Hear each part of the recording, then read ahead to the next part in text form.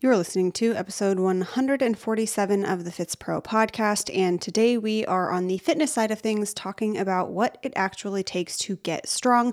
I think a lot of people want to build muscle. I think a lot of people, specifically women, want to or are intrigued by gaining strength, and I think it's helpful for coaches and trainees alike to understand what really goes into that process. So that is what today's episode is all about. Without further ado, let's dive in. The Fits Pro podcast is your no BS approach to seeking out truth in the world that is online health and fitness.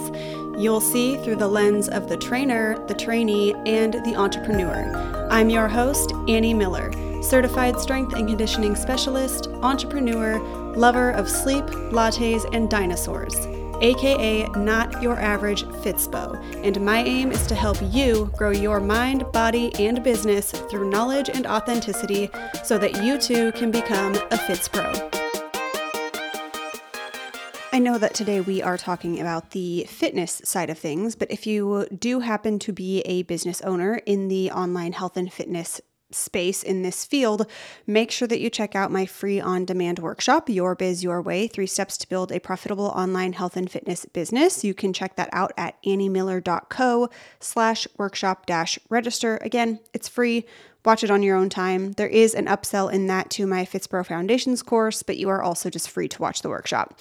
While you are over on the site, snag all of the free resources at anniemiller.co/resources. That is all of my freebies, so downloads and things of that sort that I have made for trainees, trainers, and entrepreneurs. And of course, as usual, I want to thank Legion Athletics. They are the #1 brand of all natural sport supplements in the world. If you are in the market for or curious about supplements, I highly recommend Legion, mainly because even if you aren't a science nerd per se, you can trust this company because they have 100% formula transparency, meaning that underneath each product on their website, you can click all of the scientific literature, peer-reviewed scientific literature that backs the ingredients and the dosages that they put into these supplements are largely unregulated. And so that just puts Legion kind of above the rest, if you will, or in that top tier. They are 100% naturally sweetened and flavored. If you are skeptical, I absolutely get it. I didn't use supplements for probably 5 years until I found Legion and began using theirs. They have 100% money back guarantee. If you are skeptical, go to buylegion.com and use code Annie at checkout for 20% off your first order. And you can also still use code Annie if it's not your first time, and you will get double Legion reward points. So let's start off this episode with a precursor, which is that consistency is not one of my main points today because that is a given. You are not going to gain strength in the absence of consistency, so we're just putting that out there to begin with. You are not maximizing strength without being consistent with your training and everything else that we are going to talk about today. Oftentimes I think, and even in the intro I said, people often want to build muscle and gain strength. I think that hypertrophy and strength are thrown into the same boat or conversation very often. I'm not at all mad at that. There are certainly programs that involve both, and the two topics or training goals are in fact related, which brings us to the first point, which is the difference between muscle growth and strength, and they are absolutely related. Muscle mass holds the potential for strength. Right? Muscle is the engine that allows strength to be demonstrated, right? And strength is a skill. There is a massive neurological, mental, and physical piece to building, gaining, and maintaining strength. And having muscle mass is the precursor of that. Your muscle mass is the potential for strength. That kind of brings us to this idea of Newby gains. I don't know if you've ever heard that, but in a very oversimplified sense, to gain strength, we need to stimulate the muscle beyond what it has experienced before, and we're also training a skill. When a person starts lifting for the first time, anything beyond body weight, or maybe even their own body weight, can elicit that stimulus. There are also massive neurological gains to be made. They are learning a movement pattern. They're building new motor patterns. They're building new neural pathways, neuromuscular pathways. Thus, in the first 4 to 6 weeks, And this is a person who has a training age in the weight room of 0 or very, very little experience. In the first 4 to 6 weeks, they likely haven't built actual strength or actual muscle, rather improved their neuromuscular pathways. They've built a skill. They've become more efficient at a given movement, which I suppose you could argue is in fact gaining a piece of strength anyway. But the point is that this much larger jump in weight lifted and force produced are going to happen early in someone's lifting experience. Even as an amateur, these gains can continue for years before a lifter truly plateaus with their strength gains. But that largely depends on the lift. So say with lateral shoulder raises, a lifter may hit 5 pounds and realize that is going to be difficult for a very long time.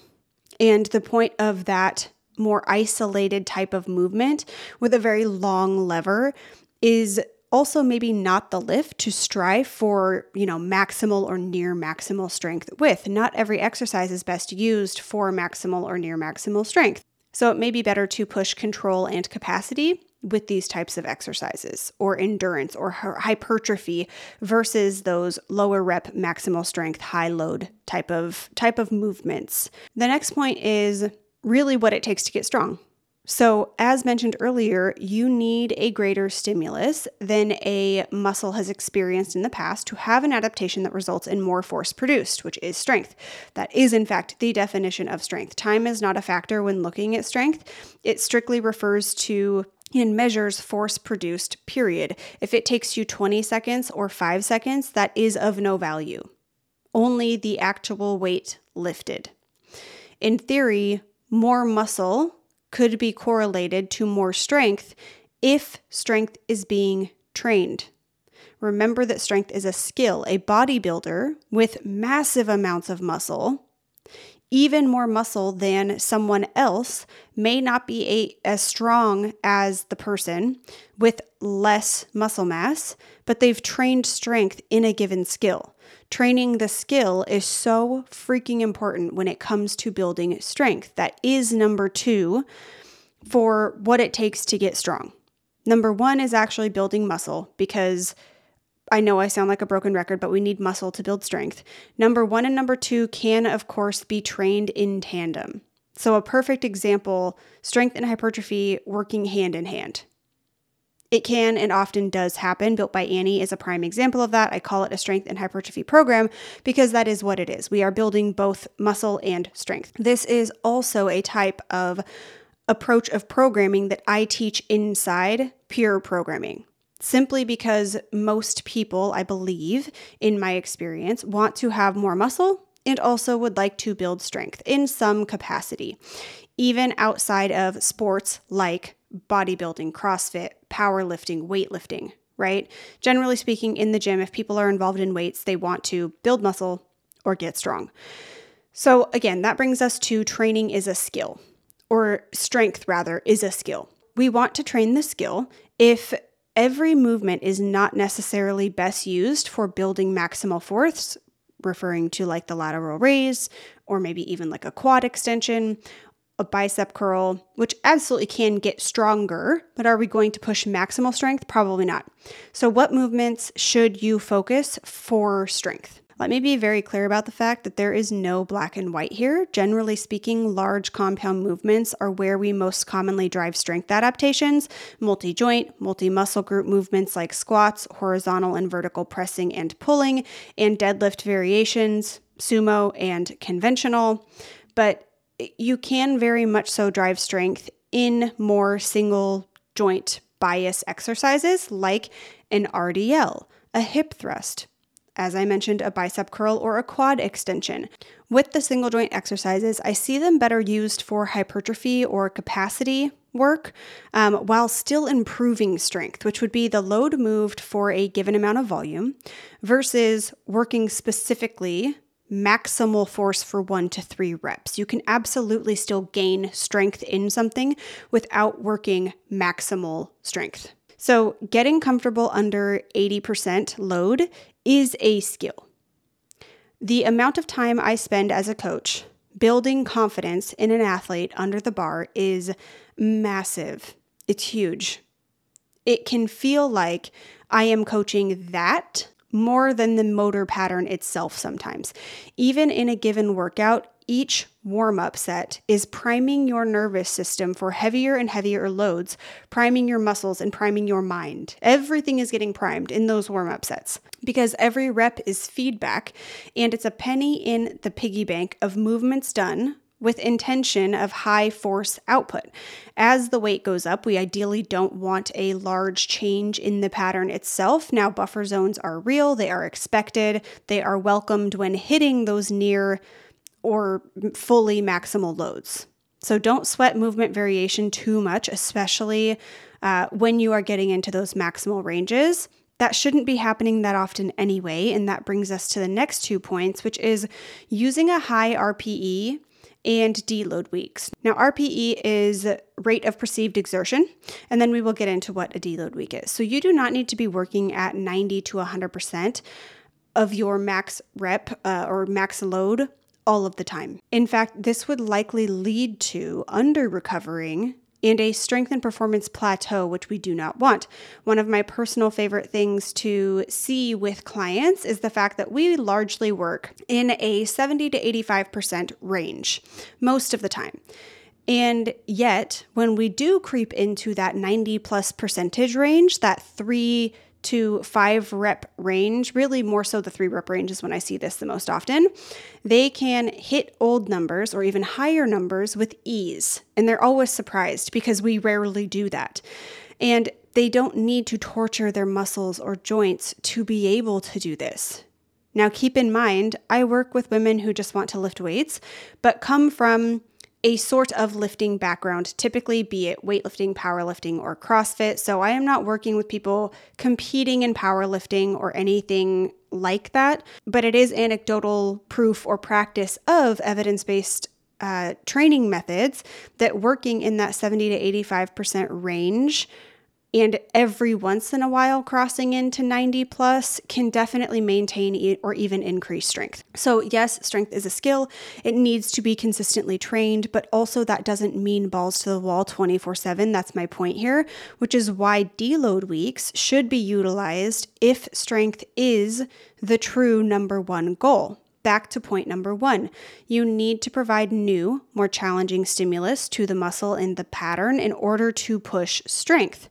That means it implies that we want to do what is called overreaching, not to be confused with overtraining. I have an Instagram post on this, a blog post as well. If the body makes its gains in recovery, then it needs time to recover. Especially if you are pushing it or overreaching, you should need deload weeks.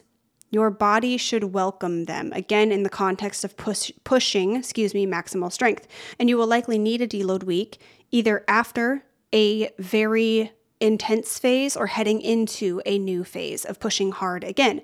A deload is simply a week within your training phase that the overall taxation on the body and the mind is lowered significantly. Likely, that happens through load, volume, tempo, even movement pattern selection. All the variations or variables that we use in programming can then be used to bring on a deload week or program a deload week. You should be very challenged by the work that you're doing in the program. It should be very hard. And when I say that, I mean RPE 8 likely and above. At least 7.5 and above, and your deload week will come after a period that you have been really building up to and or right before a very challenging new phase. Lastly, training sticking points and or all degrees of movement. This is super important, and I think it's something that doesn't get enough credit in the world of strength, not even for power athletes or anything like that, just strength in general, people wanting to build strength, general population. When working on strength, you're training the skill of strength and the movement patterns themselves. That means that you will 100% come to understand the concept of a sticking point. If you've ever heard of someone getting pinned in the bottom of a squat or on bench press, they likely hit their sticking point just before the moment that they got quote unquote pinned. We cover this in depth and how to train sticking points inside my peer programming course and certification. But essentially, a sticking point is the point in the concentric phase of a movement, which is the shortening phase, which means typically that's like coming out of a squat, coming off your chest in a bench, pulling yourself up to the pull-up bar. Those are all the concentric phases, where the velocity slows significantly, or the speed. Then the velocity picks back up after the sticking point. It looks as though someone were pushing down on the weight, right? So they're getting it off their chest, and then it looks like weight has been added to the bar, or someone is suddenly pressing the bar down as the athlete is trying to finish the movement and press the bar up. Truly, you cannot miss it. If you've never seen it, you'll know it when you do. Luckily, sticking points can be worked on, and oftentimes they bring up strength of the overall movement, which is freaking fantastic. Isometrics and pauses are something that do not get used enough, I believe, in strength training. It was tempo, and now people are coming up to speed on tempo, pun intended. And now I believe isometrics and pauses are going to start getting more credit. They've been used for decades, but they're going to get more mainstream credit, I think, soon enough. So these are really using are using short-term isometrics. So generally speaking, we're talking about isometrics here. They are great tools to add more time under tension just before the start of a sticking point or any area of a movement that someone is struggling with. That's going to give the athlete a degree of strength gains just before and just after the joint angle at which the muscle is being stimulated with the isometric. So wherever, at whatever point they're struggling, you're going to have gains just above and just below that. The goal, put very simply, is to increase strength specifically in the sticking point. No matter what, when watching someone move a true near maximal load, there will be a sticking point. It is expected. Excuse that truck outside. I don't know if you can hear that.